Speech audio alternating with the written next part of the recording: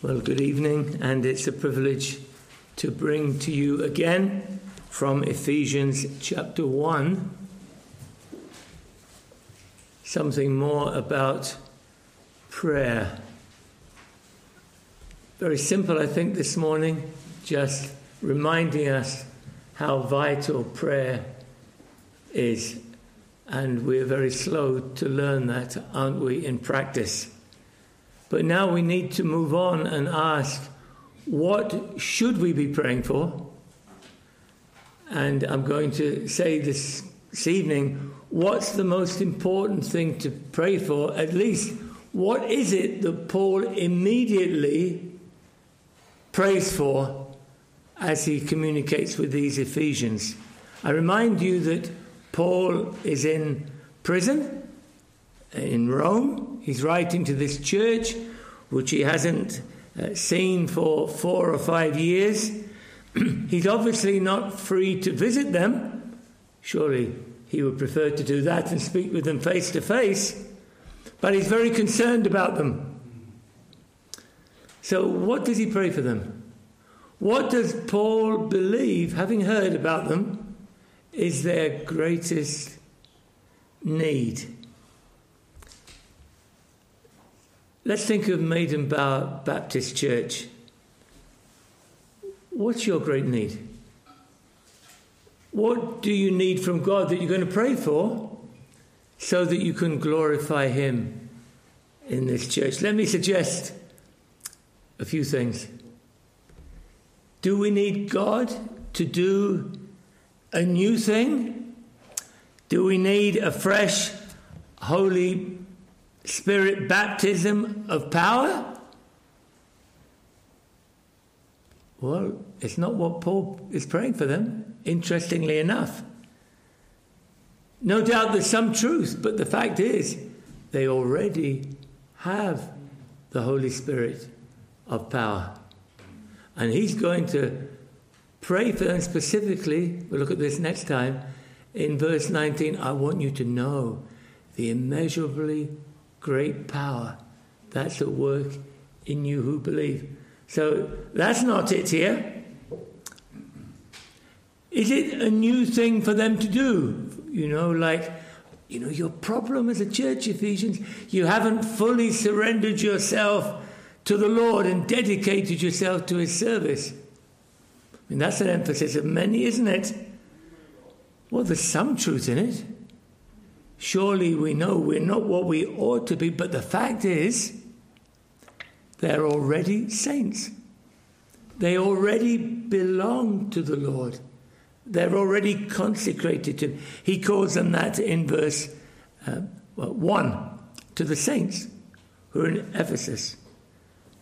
And he goes on to say that you've been purchased by the blood of Christ. You already belong lock, stock and barrel to Christ. And if you don't, then you're not His, are you? So that's not what he prays for either. Well, is it a new thing for this church to do? Is that your problem? There's some activity you're not doing. You know how it goes, don't you? We need an evangelistic program now that we've not had before. Or we need a crusade. For some, the problem is, you're singing without any accompaniment now. And just singing those old hymns, although you do try to modernize them, don't you? But we need to totally revamp the music. Then we're going to know the blessing from God. For others, we've got to have cell groups or discipleship groups. In one sense, I'm not really saying we shouldn't give attention to such things, including singing. But that isn't what Paul prays for them. The greatest need, when all has been said and done, is one thing. It's knowledge. That's what he prays for here. Knowledge. Sadly, there's an aversion to that amongst many who call themselves Christians. Look at verse 17. He says, I'm praying Verse 17, that the God of our Lord Jesus Christ, the Father of glory, may give you the spirit of wisdom and of revelation in the knowledge of him. I want you to know God. Verse 18, having the eyes of your hearts enlightened, that you may know. What is the hope to which he's called you? And then you can add those words in again. That you know what are the riches of his glorious inheritance in the saints. And then you can say it the third time. And that you may know what is the immeasurable power. It's knowledge, knowledge, knowledge, knowledge. Generally and specifically. Let's reference one other verse, Colossians chapter 1. He writes to the Colossian church, who, in a sense, there were people there who prided themselves in knowledge. He prays for them as well. Listen to his words. Colossians 1 and verse 9. And so from the day we heard, just the same, isn't it? We heard about you. We heard how you're getting on. We're so thankful to God for you. So from the day we heard, we have not ceased to pray for you. What, Paul? Asking that you may be filled with the knowledge of his will. We could go to other passages, but surely one is enough, isn't it? 2 or 3 are certainly enough witnesses to show that this is absolutely vital. There are many times when Paul, as he's writing to Christians to exhort them and to encourage them, he says something like this, and we know. He says, because we know, therefore, we can live the Christian lives that we ought to do. Think of Romans 8:28. We quote that one, if you know it well, because of the wonderful truth that all things work together for good to those who love God. But it starts with, for we know. Well, of course, if you don't know, then you've got problems, according to the Word of God. We must know in order that we can suck the benefit, the blessing from the truths that are written. We tend, I believe, when we pray, to pray for our change of circumstances. If we're in trouble, we want the trouble removed. If we're persecuted, we want the persecution removed. That's not the way persecuted people pray, by the way. If we're sick, we want the sickness removed. But we don't often pray about the change of attitude in those circumstances. All those things I've mentioned, even the unbeliever faces. The difference for us is not that our lives are now on cloud 9. We never have any problem. But it's the way we face the different aspects of our life. We do it with, what do we hear this morning?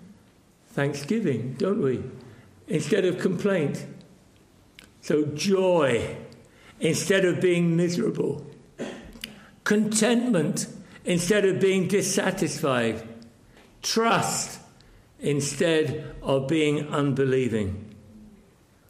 And what enables us to have those attitudes of thankfulness and joy and contentment and trust? It's knowledge, isn't it?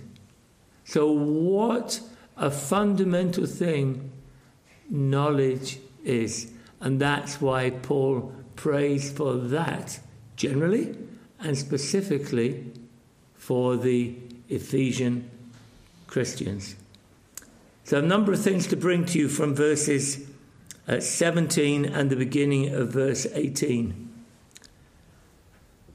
First is this: pray for yourself, pray for others, that we might delight in the knowledge of God. Now, there are a couple of questions, I might even call them difficulties. He wants God, in verse 17, to give them the spirit of wisdom.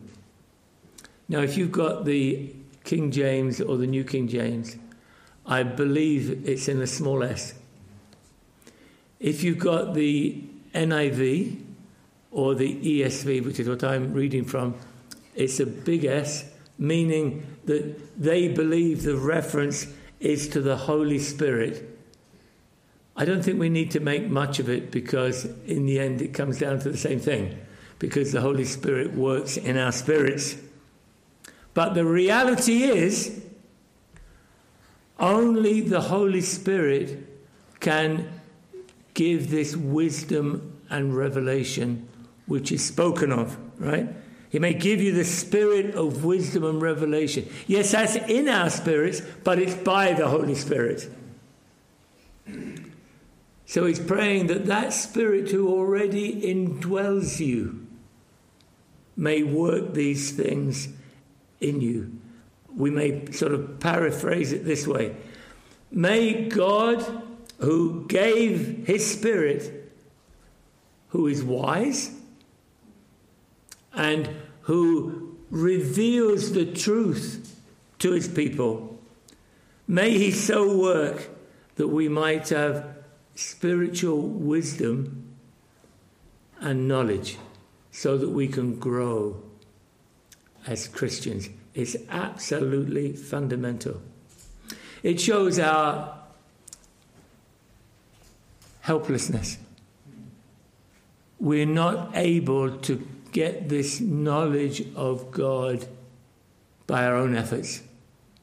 We're absolutely dependent from the beginning, the middle, and to the end upon the work of God, the Holy Spirit. I want to say here that I've struggled to find the clear difference between wisdom and revelation. I mean, we know what the words mean, but when it comes down to details, what does he mean by the spirit of wisdom and of revelation? They seem to be almost identical, because clearly what the Holy Spirit reveals is wisdom. I'm going to separate them. What I'm going to say is true. I trust that it's what is revealed here. First of all, you need more wisdom. That's knowledge, which is wisdom, because by definition, if it's knowledge God has given, it's the wisest thing that you can ever read and know. Back in verse 8, he says that God has lavished upon us his grace in all wisdom and insight, making known to us the mystery of his will.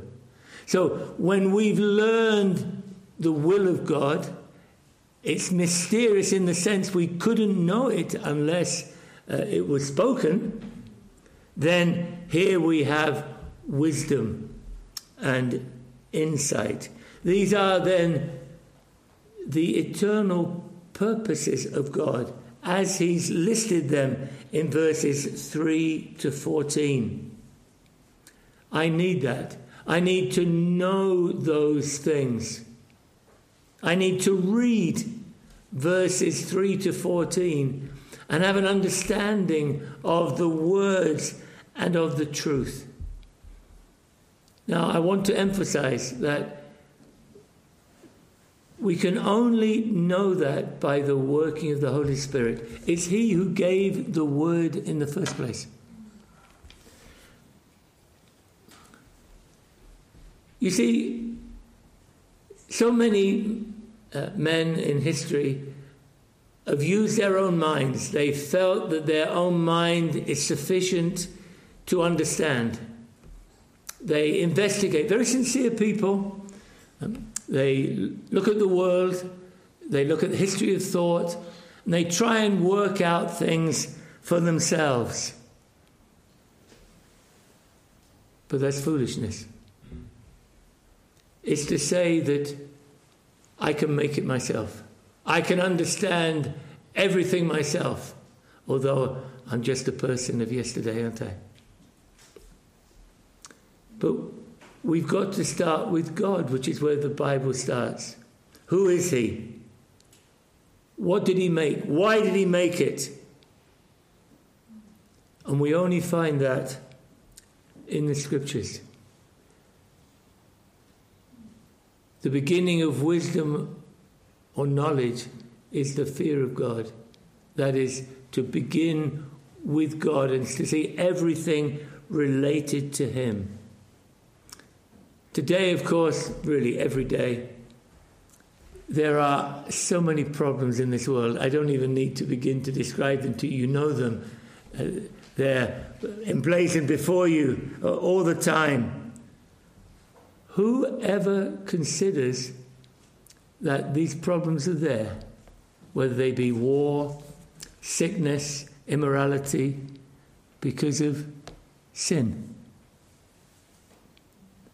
Because it's God who made us in his image. And we're inheriting problems, judgments, wrath of God because we've turned away from him. That's wisdom, isn't it? But it's not the wisdom of this world. So we need to have more and more of that wisdom, of that knowledge that's here in the scriptures. That's the way I'm going to interpret the spirit of wisdom. It begins with the scriptures. Absolutely fundamental that we know the scriptures from beginning to end. Otherwise, how can you understand anything?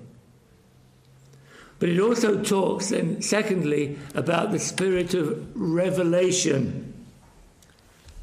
This isn't some additional revelation to the scripture, but it's our ability to understand the scripture and how it applies to me, to us. The Bible describes us as in darkness by nature. I don't know if you've ever really been in the dark. There's lights everywhere, even at night, here certainly around this area of the country. But you go to a place in North Kenya, for example, where it's pitch black and you can't even see a tree. And I remember one time being lost in a scrub in the car, even trying to look for the places where the car had been. I got completely and utterly lost, totally dark. That is what we're like by nature in terms of the truth of God's wisdom. I have no spiritual ability to understand. Yes, I can read words, but what do they mean? And especially, how do they apply to me? And so, Psalm 119, verse 105 says, your word is a lamp to my feet and a light to my path. If I don't have a lamp, I'm in darkness. When you get up at night, if you've got no special lights on, you need a torch, don't you, to see the way. And the word of God is like that as we walk in this world.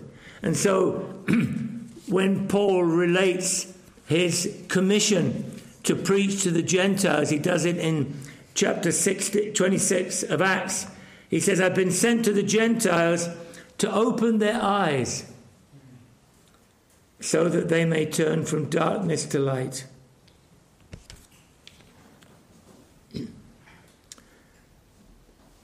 Let me give you an example. Back in chapter 1, verse 7, there are these words.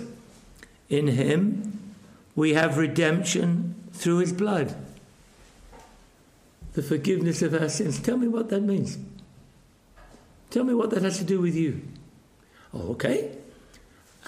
I can tell you that redemption means to purchase, to buy out of slavery, or it might be bringing out of slavery by a mighty hand, overcoming your enemies, as God did for the Israelites out of Egypt.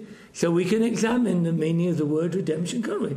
And we can come with a very clear meaning. Oh, it's the forgiveness of our sins.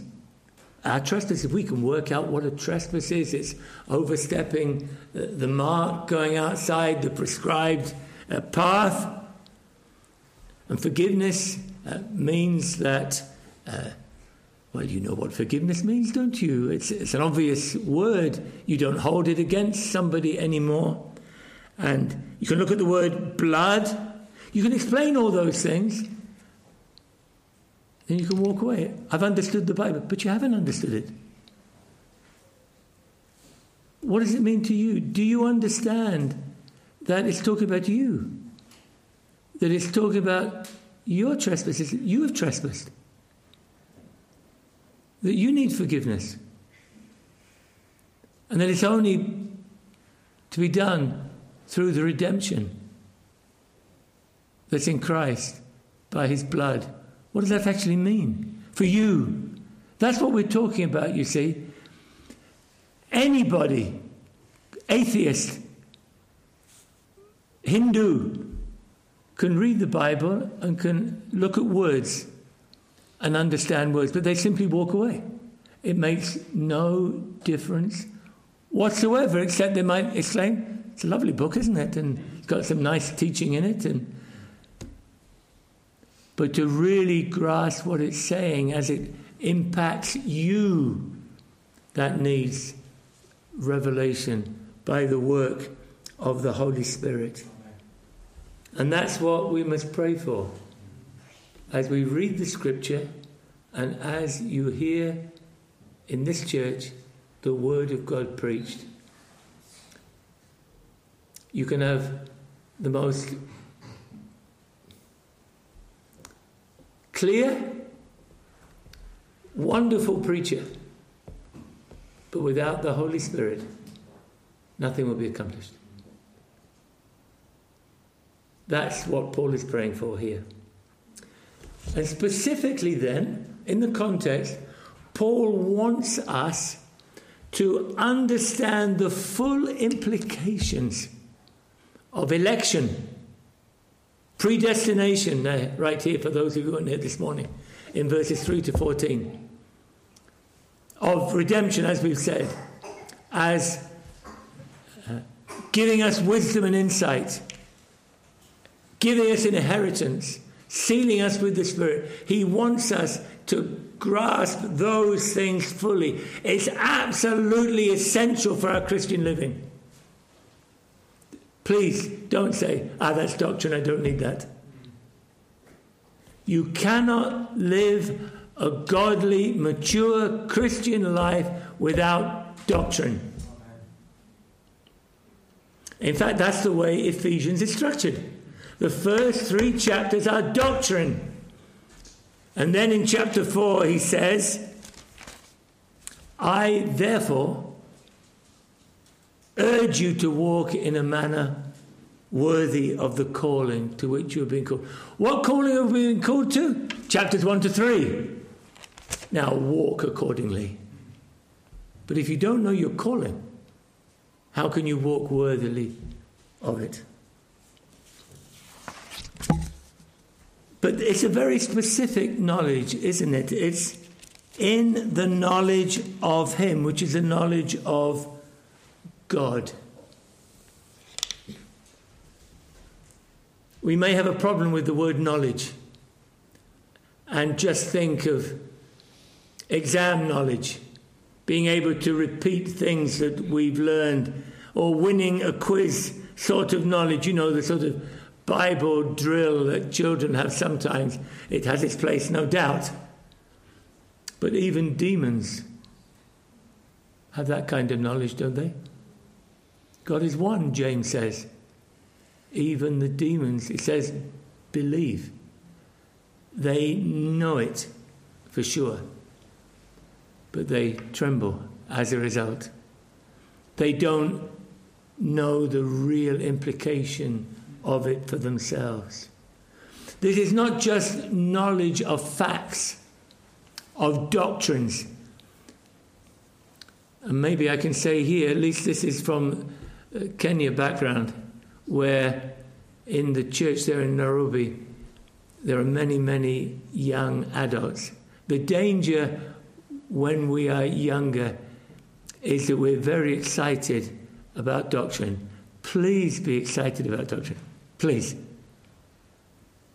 But doctrine is not there to be argued over, is it, and debated. Doctrine is there to be believed and to fundamentally transform our lives so that we live godly lives. So this is knowledge of God as a person. Again, this is a big subject. Paul wants the Christians, he wants us to have a deepening personal relationship with God based upon how he has revealed himself. It's the difference between being taught, as we do to young children, that don't touch the fire because it will burn you, and the child actually touching the fire and getting burned and having that sort of experiential knowledge. This is the Christian life where God is really at the center of life. If you like, God now is the very atmosphere we breathe. We see everything in our lives, not just the so-called spiritual, but everything in relationship to our God and our Father. Even our eating and our drinking. You know what the Bible says? Whether you eat or drink, something so ordinary, whatever you do, do all to the glory of God. It means we recognize that God is present. He wants us to please him, to glorify him in the most ordinary, everyday activities, like when you go on holiday, maybe. So, knowledge. It's general in the sense it's a knowledge of God. But then it's also a specific knowledge. We won't look into this evening, but in verses 18 and 19, he focuses upon three things. It's not knowledge like, here are 7 steps to overcoming temptation, that sort of knowledge that people seek to tell us about. But it's knowledge about the hope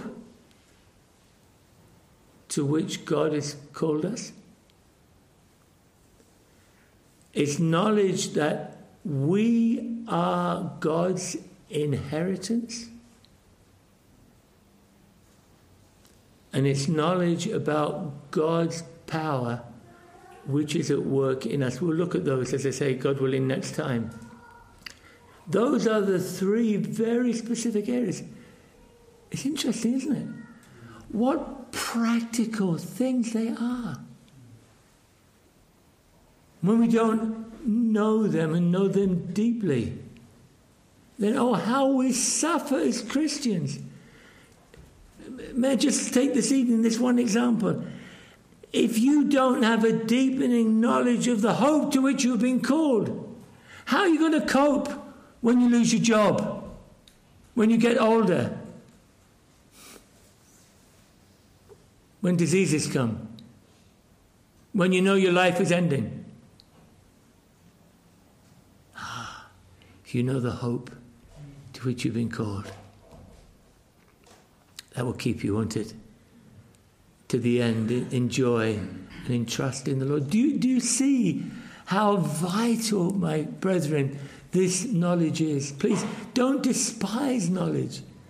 Don't despise reading. People who can explain this. This is the only way we're going to live mature Christian lives. We've got to see our lives as part of an eternal plan of God. God chose us before the foundation of the world. He called us. He called us to Christ. He put his Spirit within us to give us power. He sees us as his inheritance. We are so precious to him. And then he's preparing us for eternal glory. Look at everything in that perspective. And then you'll live the life that God intends for you. As you keep reading the Bible, see how often this knowledge, this kind of knowledge, is brought to you. For example, in 2 Corinthians chapter 5, where Paul emphasizes sufferings. 2 Corinthians 5.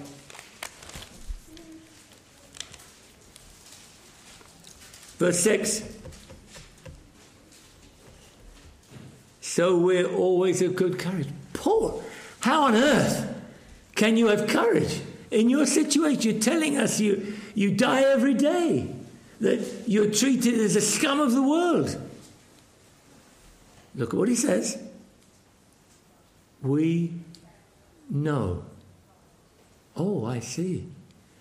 You're able to be of good courage in your difficulties because you know. We know that while we're at home in the body, we're away from the Lord. Verse 10 doesn't actually use the word know, but it's continuing. For we must all appear before the judgment seat of Christ, so that each one may receive what is due for what he has done in the body, whether good or evil. Therefore, knowing the fear of the Lord, verse 11. You keep reading the Bible, you'll find this comes over and over again. But the last thing I want to bring to you is that you can have confidence that when you pray like Paul is praying here, God will certainly grant your request. That's always encouraging, isn't it? It's so vital that we know who God is to whom we pray. So consider how Paul addresses God here in verse 17. He multiplies his words to give us assurance. Again, as you read the prayers of the Bible, note how God is addressed. So often it's specifically related to the prayers that are being offered. So as we pray for something, we think of God and his character and how that relates to what we want to pray for. So he says, the God of our Lord Jesus Christ. That's who I'm praying to, who I want to give you this knowledge. That's the same sort of language that Jesus used after his resurrection. He called God his God. Of course, he called God his Father. He is the Father of our Lord Jesus Christ as the incarnate Son. In the Old Testament, he's the God of Abraham, Isaac, and Jacob. But now, in a very special way, our God is the God of our Lord Jesus Christ. In other words, he's the God of our salvation. He's the God who gave his Son with the express purpose of giving us this full salvation, which is revealed here in the first part of Ephesians. He's the God who gave his Son to become incarnate, born of the Virgin Mary. He's the one who gave his Son to those 3 years of ministry. He's the God who did not spare his Son, but gave him up to the death upon the cross. He's the God who raised him from the dead. He's the God who therefore has highly exalted him and given him the name which is above every name. Now, if that's the God he prays to, is there any possibility that when we pray according to his will, that salvation will not be accomplished in us? If he gave the Lord Jesus Christ, there's the full description of him. If he gave him for us, using the language of Romans 8, how shall he not give us all things freely in him? You can be sure, if this is the will of God for you to have knowledge, let's pray for it. Let's pray for one another, that the God of our Lord Jesus Christ will grant this to us, that knowing we might live to his glory, whatever our circumstances are. And then he calls him the Father of glory. I mean, why does he do that? Does Paul just like to multiply words? Well, yes, sometimes we think he does. But he does it for purpose. When you multiply words, truly, you are emphasizing, aren't you?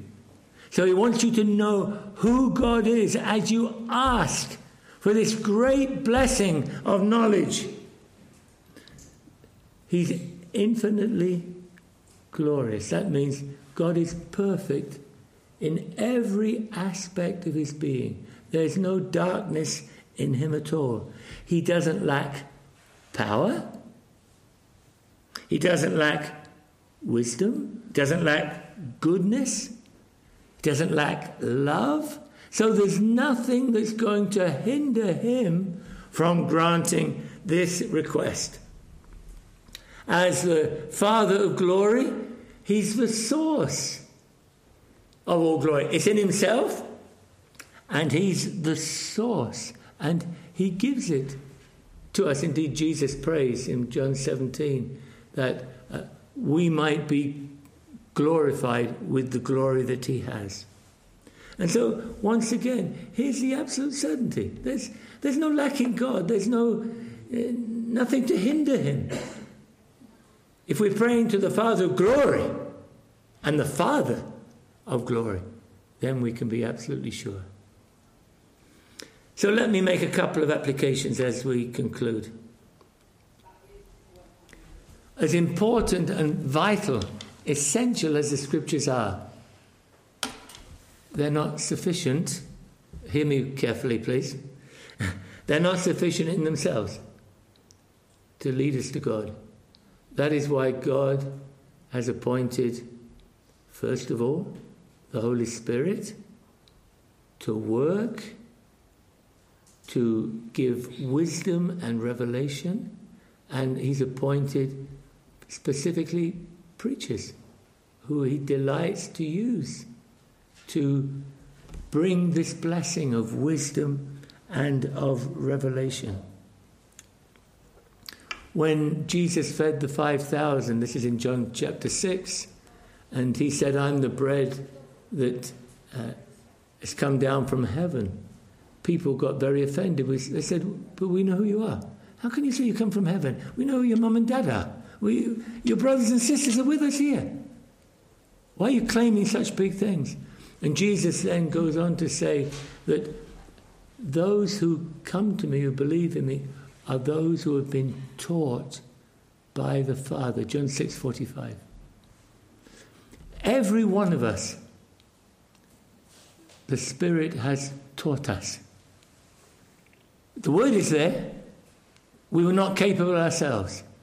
But we've been illuminated. Our hearts have been opened, whatever language you want to use. And we know because God himself has taught us. You just think of the multitudes who heard the Prince of Preachers. I'm not talking about Spurgeon. I'm talking about the Lord Jesus Christ. But they turned away from him, didn't they, in John 6? Hearing Christ speak was not enough to bring them to faith.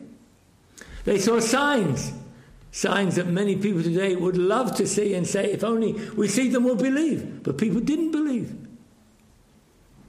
Jesus said if Sodom and Gomorrah had seen what you saw, they would believe, but you didn't believe. So again, the greatest need is for the Spirit to work this knowledge. And then secondly, every time we deal with the Scriptures, personally, and when we come to worship, we must pray. We must know that God must open our eyes. Psalm, again, 119, verse 18. Open my eyes, that I might behold wondrous things out of your law. God's word doesn't enter our hearts automatically. Just because you're here doesn't mean that you will understand. There's a need that we pray. There's a need that we read and we meditate. We think about the word. We ask the Lord to give us that understanding. You think now. Here we've got the 6 blessings that he's revealed in verses 3 to 14. When have you prayed, or when have you ever heard somebody pray for greater knowledge from God to understand those blessings? Indeed, when have you heard people pray, God, Holy Spirit, please grant knowledge to your people? We pray for persecuted Christians, as we should. When have we ever prayed, Lord, please give them knowledge? As they face perhaps death, please make them strong in that hope that they have in Christ. Help them to know that your power is at work in them. They can stand strong. Isn't that what they need more than anything? That they and we might be faithful unto death, until our dying day, or until the Lord Jesus Christ returns. May the Lord help us to think about what we should pray for, and to begin to pray more and more according to the Word of God. Let us pray. Forgive us, Lord, that we have your word. We love it, but we're so slow to put it into practice. Please give us understanding of it. Lord, I trust, have been helped to see that really the most important thing we need is knowledge. Knowledge of your will, knowledge of your truth, that we might live according to it and thus be faithful until the very end. So, Lord, use this word in our lives for your glory and our good. We ask it in Jesus' name. Amen.